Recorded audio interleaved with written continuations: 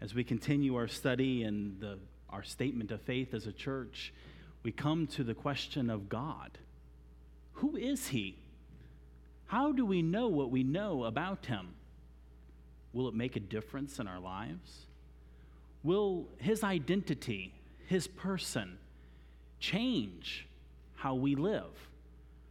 Will we know him only as facts, or will we know him as the living God?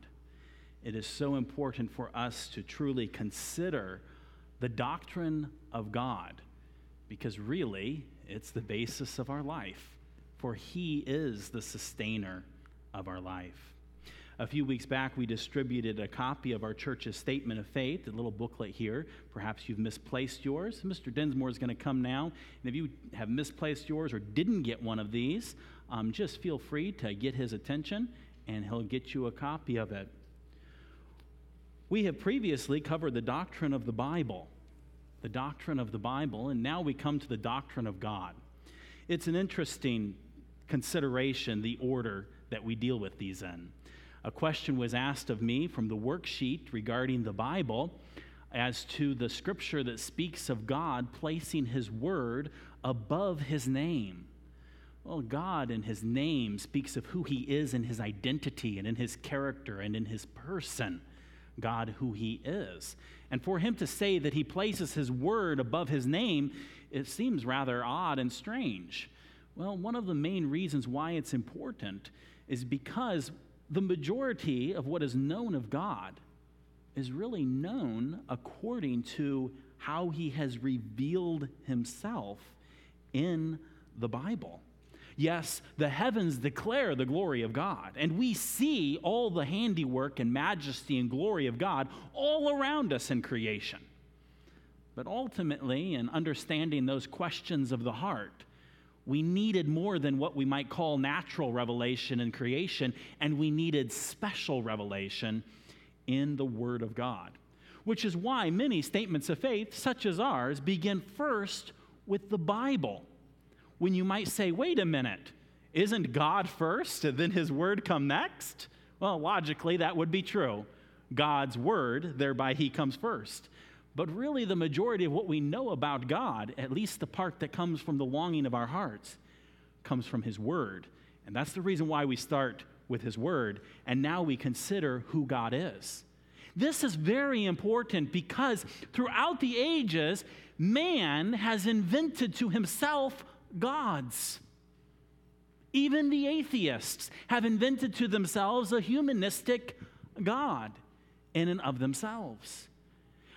We as men have invented concepts of God, and I dare say that even many professing Christians who profess to believe the Bible have invented concepts of God that are not accurate.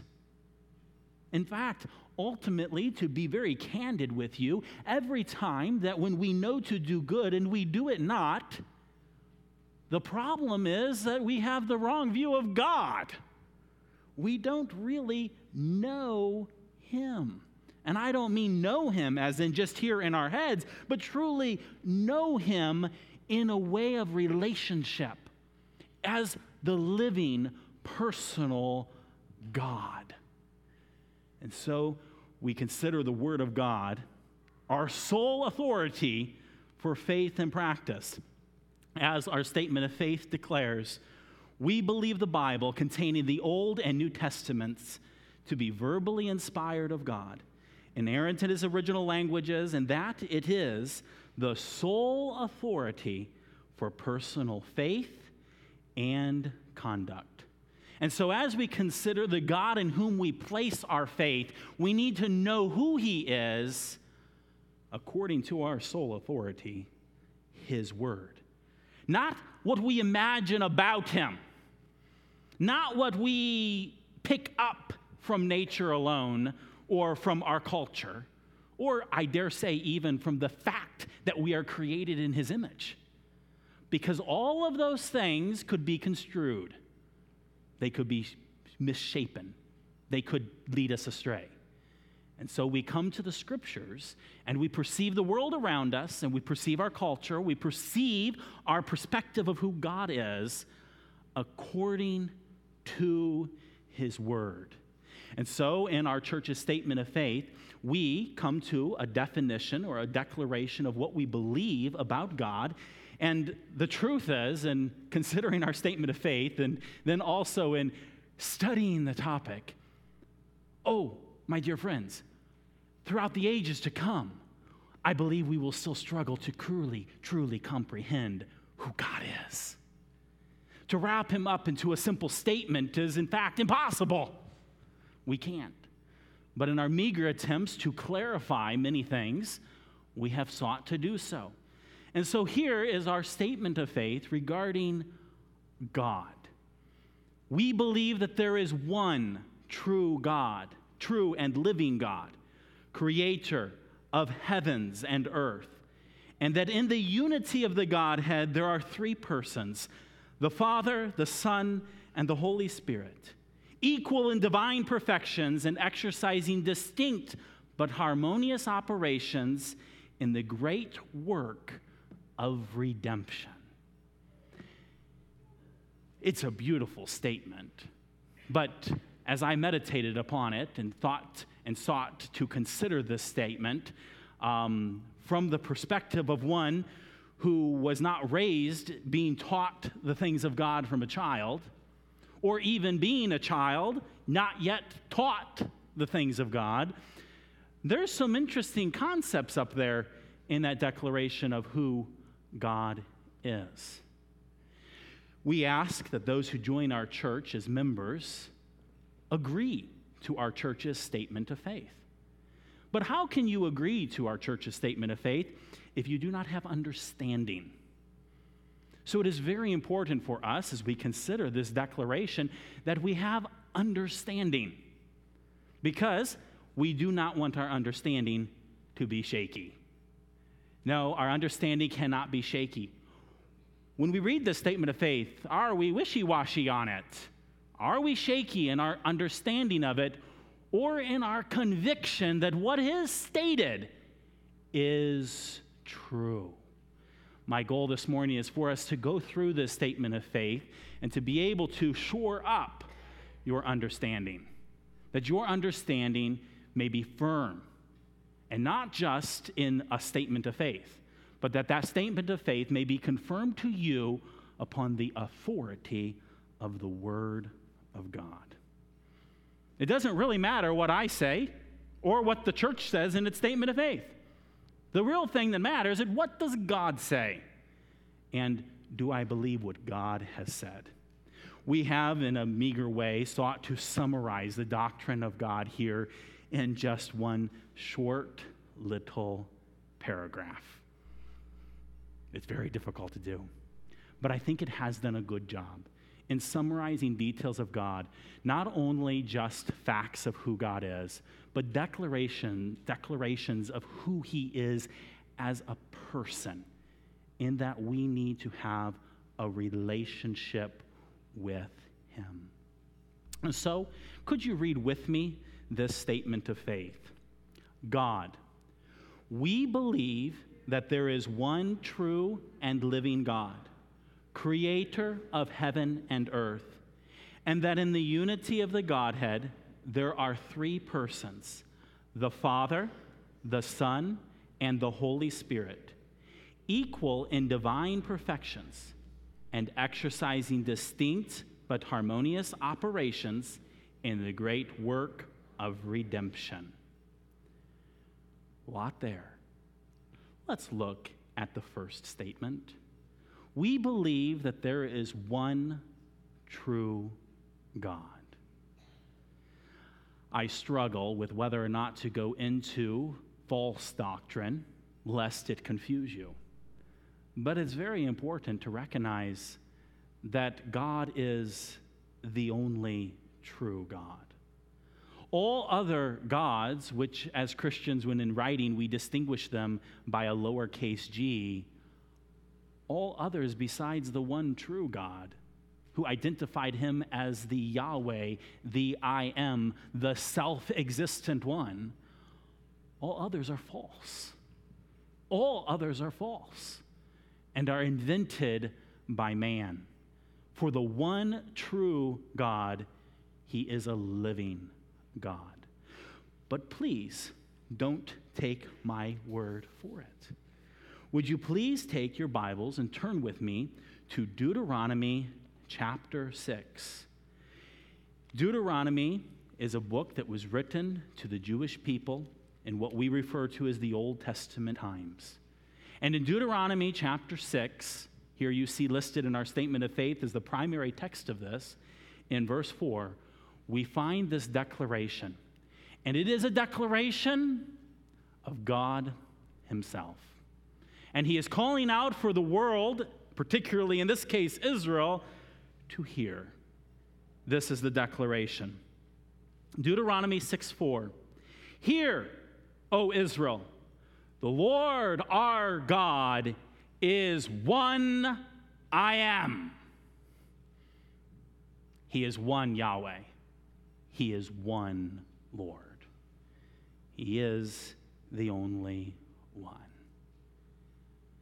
Now, sometimes people say that theology is sterile and does not impact our personal lives. Well, right in this declaration, declaring for all to hear this fact, it continues on beyond just fact. It continues with a command. And thou shalt love the Lord thy God with all thine heart and with all thy soul and with all thy might. Here is the one Lord, the one God. Love him. This is not simply something that was written or declared by Moses. If we were to turn over to Mark chapter 12 and verses 29 to 31, we find Jesus challenged by unbelievers who thought they were spiritual, men who had invented a God to themselves, to put it candidly, and called him Jehovah. Asked Jesus a question, and Jesus responded actually by quoting Deuteronomy. And in Mark chapter 12 and verse 29, it says that Jesus answered him, the first of all the commandments is, hear, O Israel, the Lord our God is one Lord, and thou shalt love the Lord thy God with all of thy heart and with all of thy soul, and with all of thy mind and with all of thy strength. This is the first commandment. And the second is like, namely this, thou shalt love thy neighbor as thyself. There is none other commandment greater than these. The truth of the matter is that all of our life and conduct, if we obey these two commandments, recognizing the central and primary fact that there is a God, that there is only one God, and that he is the true and living God, and when we love him and love all those made in his image, all the commandments are summed up in that. That is the guide for our life. You remove God from the equation of love thy neighbor, and your reasons fall apart rapidly. For the very reason we are to love our neighbor is because we ought to love God. The very reason why we love our neighbor is because our neighbor is created in the image of God. Love God. There is one true God, and he is a living God. The next phrase of our statement of faith describes our one true God as the creator of heavens and earth. I hope that you know that the very first book of the Bible and the very first statement of the Bible is this: in the beginning, God created the heaven and the earth, which means that in the beginning, there was already God, for God is eternal, and he is the creator of the heavens and the earth. This is a significant fact. In fact, this is a one to really get excited about, because as we consider natural revelation, in that we see the heavens declare the glory of God, and we see God's glory in different parts of nature. We spoke this morning of the fact that God's the one who invented mathematics, which is one reason why we can be excited about mathematics, even when our brains are about to explode. His glory is declared in all things. He is the creator. In fact, this statement here describing him as the creator is presented by God himself as his right to claiming the title of God. You want to be a God? Here's the deal. You have to create everything from nothing. Oh, and you have to have existed forever. Well, as we quickly discover, that's only possible for one, the one true God. Listen to how he declared that. Take your Bibles and turn with me to Jeremiah chapter 10. Jeremiah chapter 10. In all of your Bibles, there are all kinds of key passages that we can remember, and Jeremiah 10 is one of those.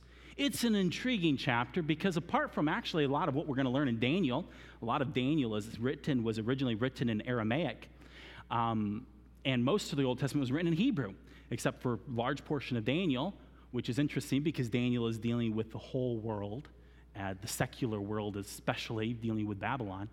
And here in Jeremiah, these verses here in chapter 10, all of a sudden Jeremiah abruptly stops speaking or writing in Hebrew and begins to write in Aramaic. Now, his reason why is not explained, but it's been speculated, and I think it's a good speculation, is that Aramaic was the lingua franca, meaning that was the common language of the known world. Only Jewish people, for the most part, spoke Hebrew. Greek then began to develop. But of all the different nations and the different languages that were there, Aramaic was the common language between them. Just really as the way that English is in modern times. French was in previous generations. So Aramaic was that. Well, why would God choose to inspire Jeremiah to switch languages in the middle of his letters? Because the message of Jeremiah 10 is for the entire world. It is a declaration of who God is. And it is God wanting to make sure that the whole world knows this fact. Let's see what's so exciting that the whole world needs to know it. Jeremiah 10:10.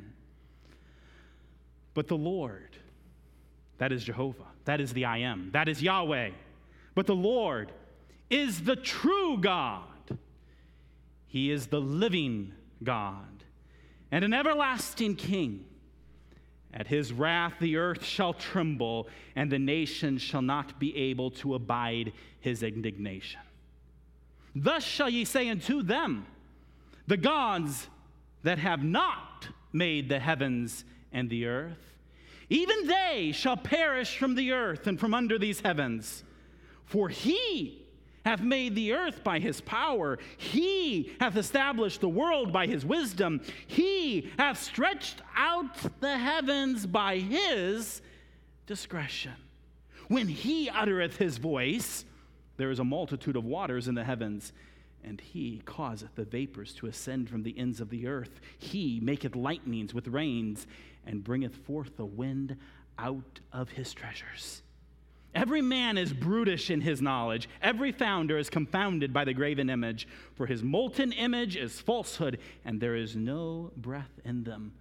And it continues on to describe false gods and idols made by man. But we see here, did you catch it?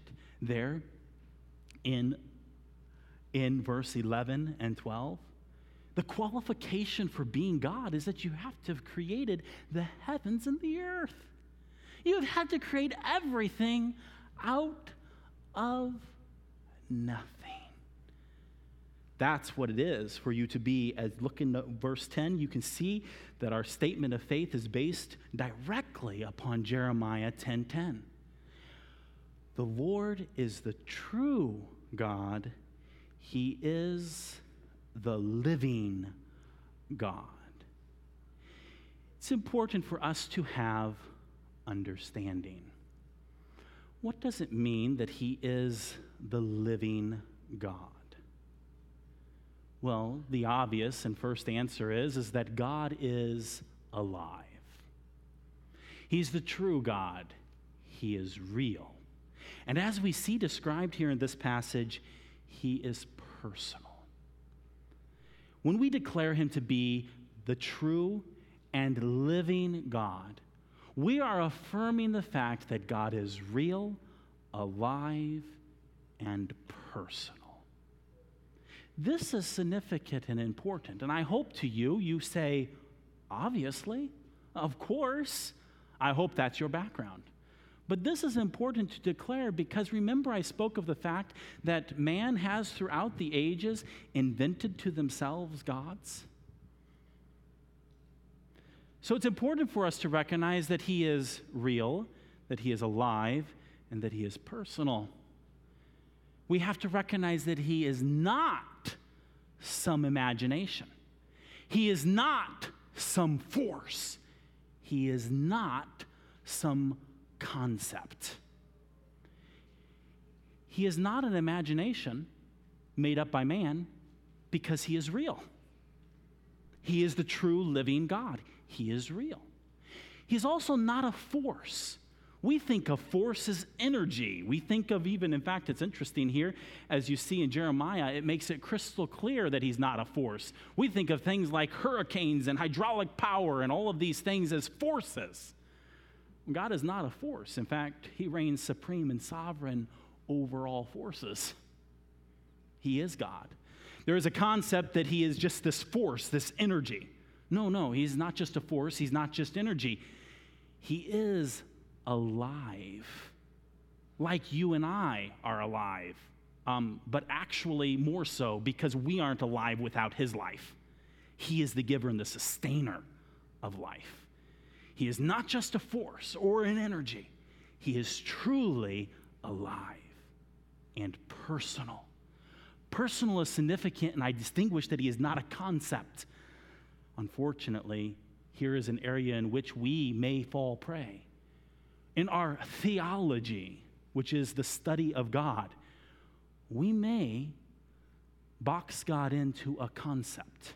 What's a concept? A concept is a thought or a system of knowledge or information. That is not what God is. He is not just a concept. He is not something that just is documented in textbooks. Our Bible is not describing our God as just something that we study. No. He is a person. He is a person. Like you and I are people, which is really important because that means that we can have a relationship with him. I don't know what your relationship with is on certain concepts of mathematics. Mine isn't too good. I don't know what yours is, but he's not a concept like that. No. He is an actual person. And it's really important for us to understand that when we see him as the one true living God, that we know that he is real, not an imagination. We know that he is alive, not a force. And we know that he is personal and not some concept. So we believe that there is one true and living God, creator of heavens and earth. We spoke a little already on him being the creator. Again, to recap, this is significant. This is the single primary, you might say in Jeremiah described, qualification for being God, in that he is the creator of everything out of nothing. And as Exodus and Genesis reveal to us, it was in 6 literal days. This is one reason why you might wonder, what's the big deal about the evolution creation debate? The big deal is that it undermines the very identity of God. God is declared as the creator, and when you can undermine him as the creator, or even undermine how he said he created, you undermine the entire reality of God. That's the reason why the debate is so passionate. Because if you can undermine him as the God who created everything, a thing that only God can do, then all of what we hold dear comes into question. If God is not who he said as creator, and by the way, he affirms that from the very, very beginning of the Bible all the way to the very end, he declares himself as the creator. And if somehow that is false and wrong, which God forbid that the thought even comes into our minds, then it undermines everything down to our state before him, our sinful condition, and our need for a Savior, and all the history and the facts of his redeeming work. This is why it is so important. We believe that there is one true and living God, creator of heavens and earth. Our statement of faith continues to describe that our God is one, as has been already declared, but that he is also in the Godhead three persons. This is sometimes known as the doctrine of the Trinity. I prefer the phrase of the triunity. The tri speaking of three, unity speaking of one.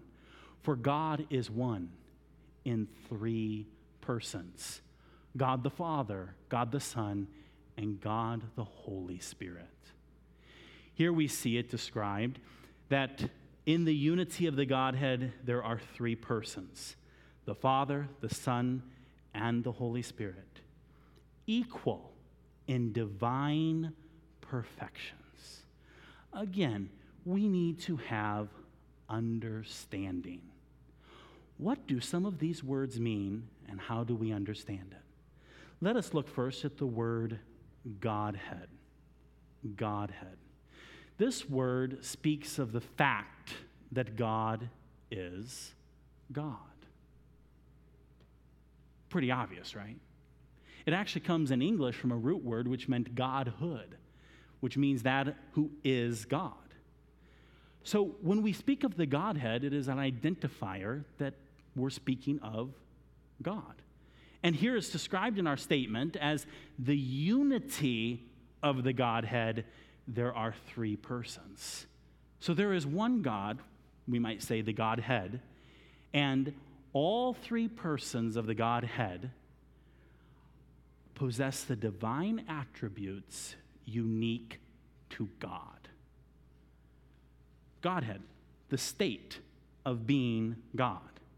And in the biblical concept, which isn't just a concept, keep that in mind.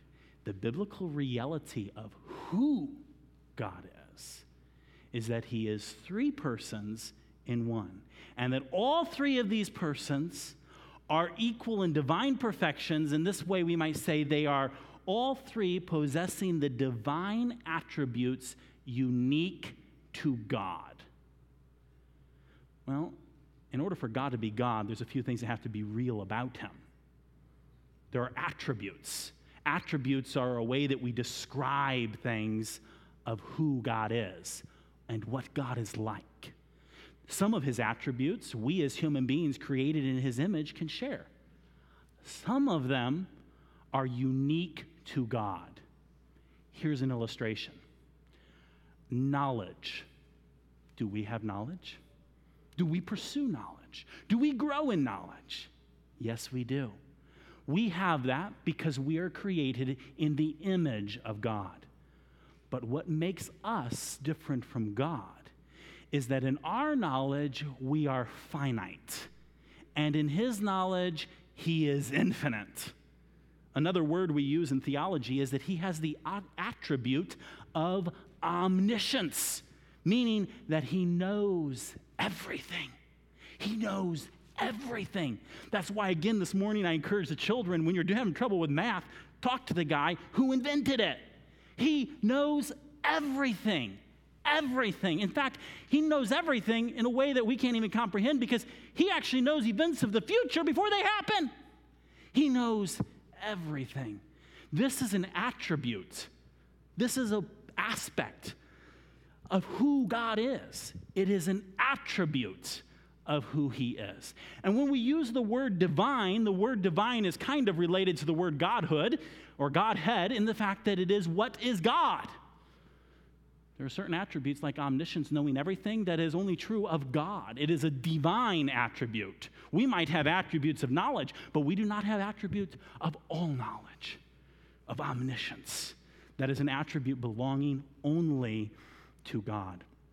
And it's important for us to recognize that in the Godhead, there are three persons, the Father, the Son, and the Holy Spirit. And then all three of these persons possess the divine attributes unique, that means only God has them, unique to God. So the Godhead is one concept, again, not concept, reality of who our God is. He is one God. And in the unity of the Godhead, there are three persons, the Father, the Son, and the Holy Spirit. We find all three of these persons, if you look there at our statement of faith, appearing in the same time in Matthew chapter 3.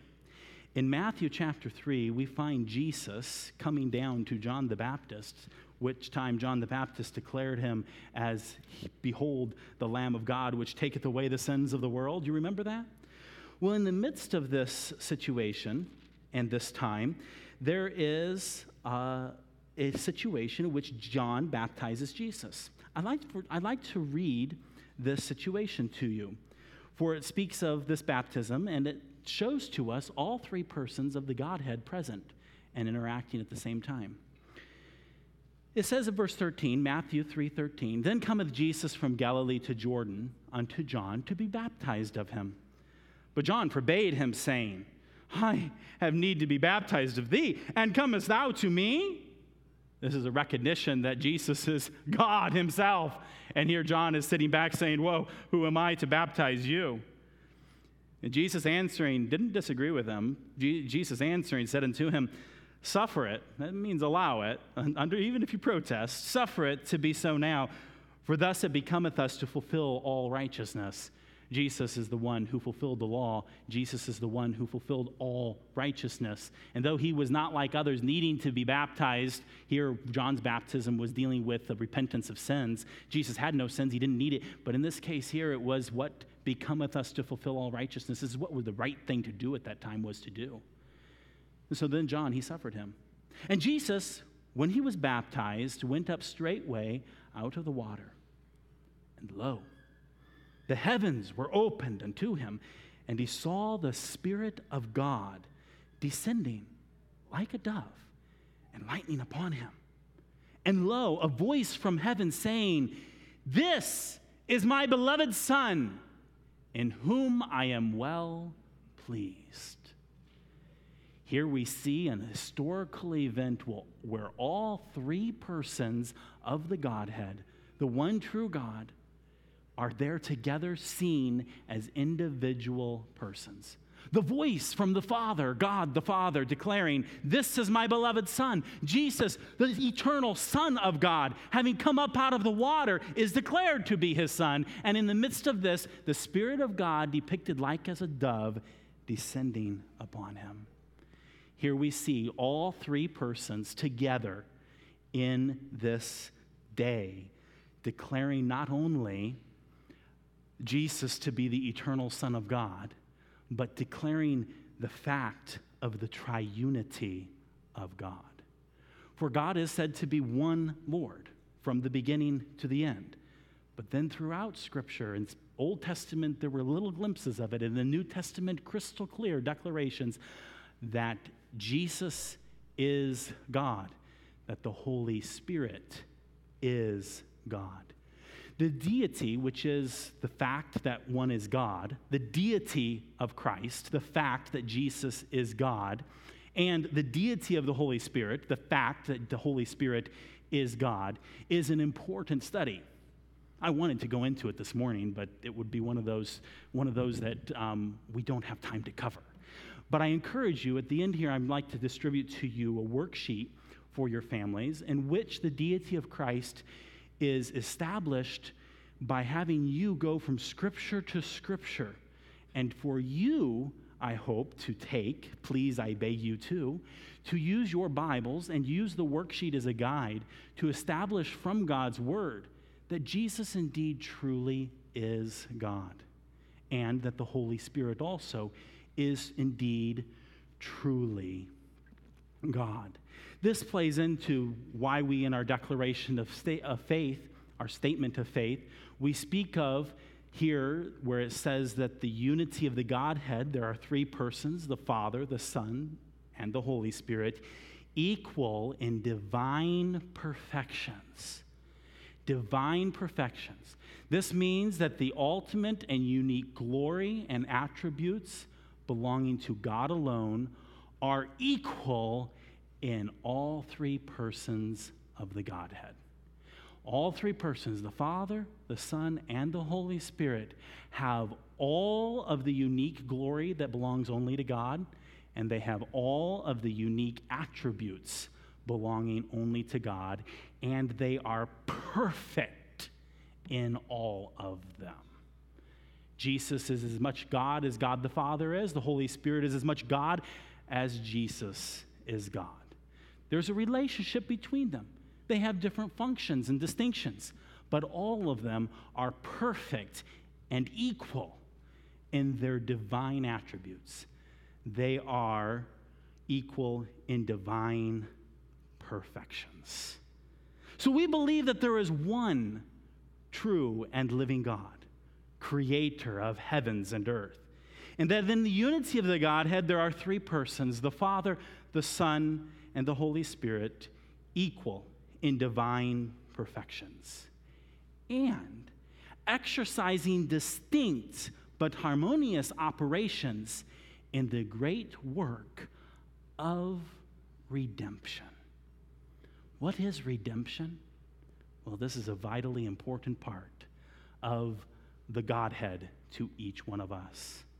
You see, each one of us are descendants from Adam. Adam and Eve were created in the image of God in the Garden of Eden. They were created in a state of perfection without sin. I hope you know the history, and we're going to learn about it as we continue in our statement of faith. They both rebelled against God and disobeyed him, and put upon all creation and upon the entire Adamic race, all of us, the curse of sin. Sin passed upon all men. And not just because it was from Adam, but also because that all have sinned. In a way, we have all been enslaved by sin. We have been taken captive by sin. Jesus, in fact, said that whosoever committeth sin is the servant, the slave of sin. And we need to be bought out of slavery. We need to be bought out of our sin. That's what redemption is.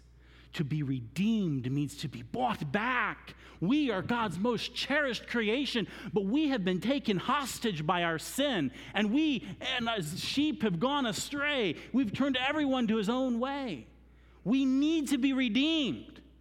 And this declaration is declaring that the Godhead, which is God the Father, God the Son, and God the Holy Spirit, they together in the redemption process, in the effort, in the work for our redemption, all of them were involved.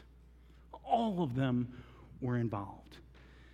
Here again is an exciting and true realization of the personal, important aspect of our God. Again, our God is not just some concept. He's not even some just deist who in one time in the past created everything, created man, and just said, there you go, ruin it yourselves. I'm out of here.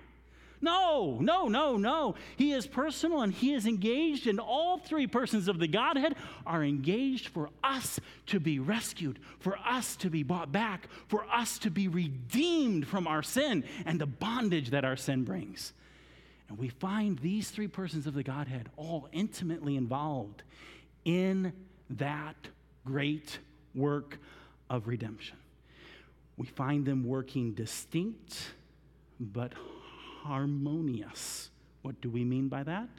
The best way for me to say what we mean by that is to show you. We have God the Father. God the Father sent the Son to be the Savior of the world. God the Father sent the eternal Son, the sending of the Redeemer, the sending of the Savior is the distinct work, operation of God the Father in our great redemption.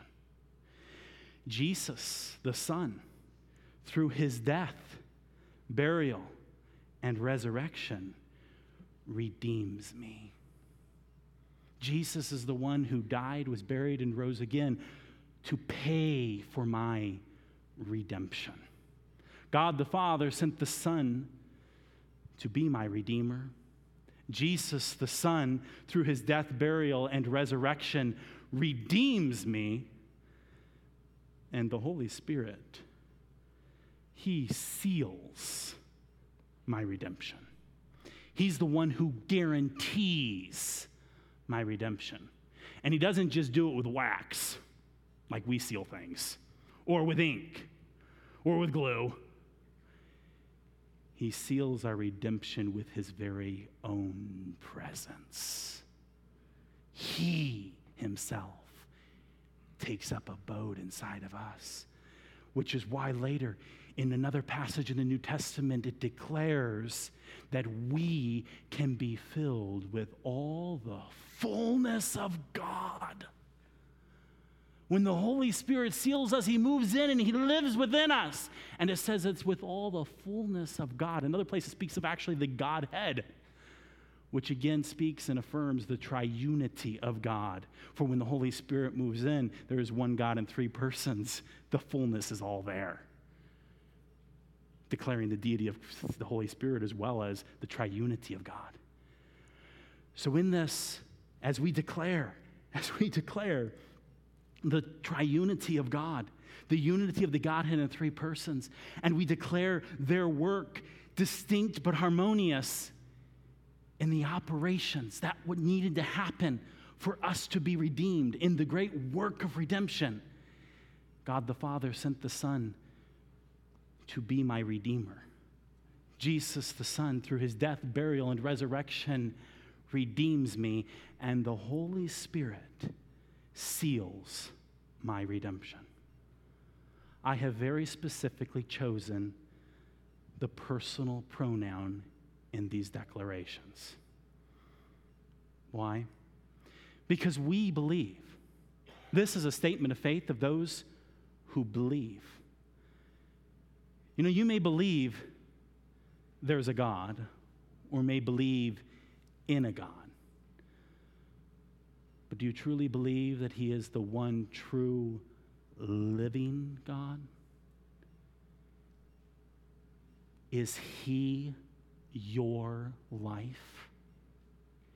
Is he your Redeemer?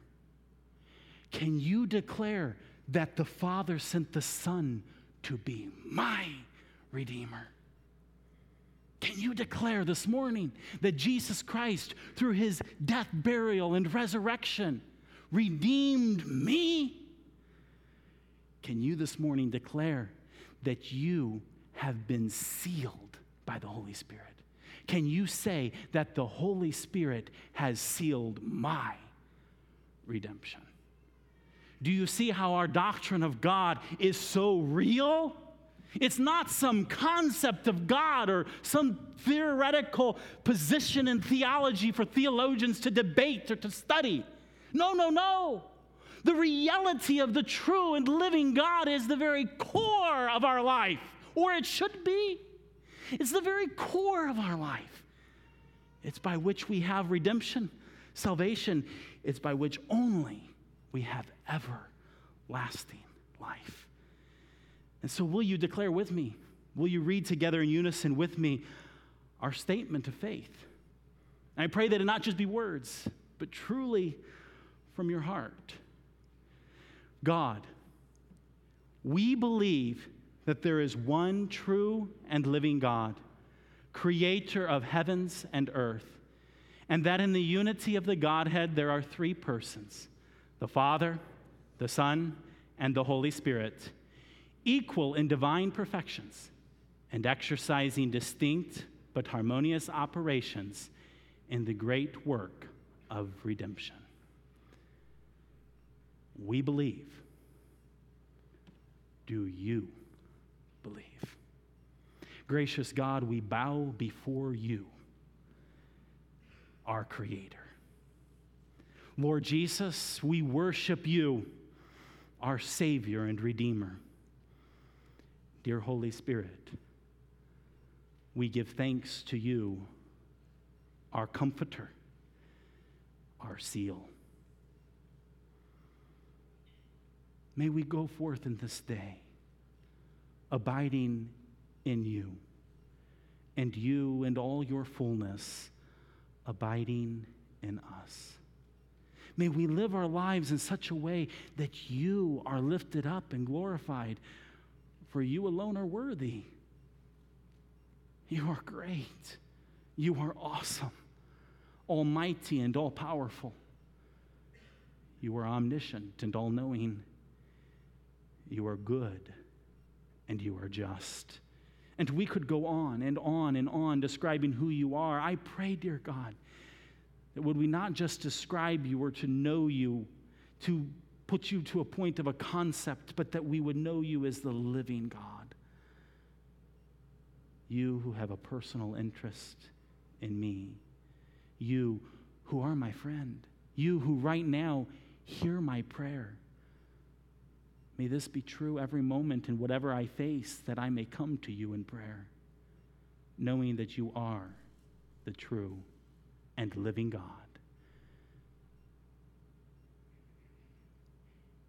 We worship you.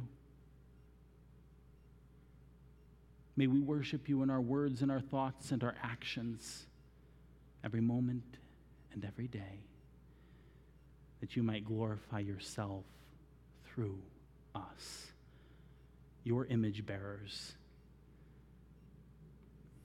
Lord Jesus, I pray for those here this morning who do not know you as my Redeemer. May they know today that you died, were buried, and rose again for them personally, specifically. Dear Spirit of God, move in their hearts, convicting them of the truth and the reality of what Jesus has done, that they might believe, trusting in the Lord Jesus, that you, our Father in heaven, might be glorified as they receive life everlasting. May they trust and hope in you this day.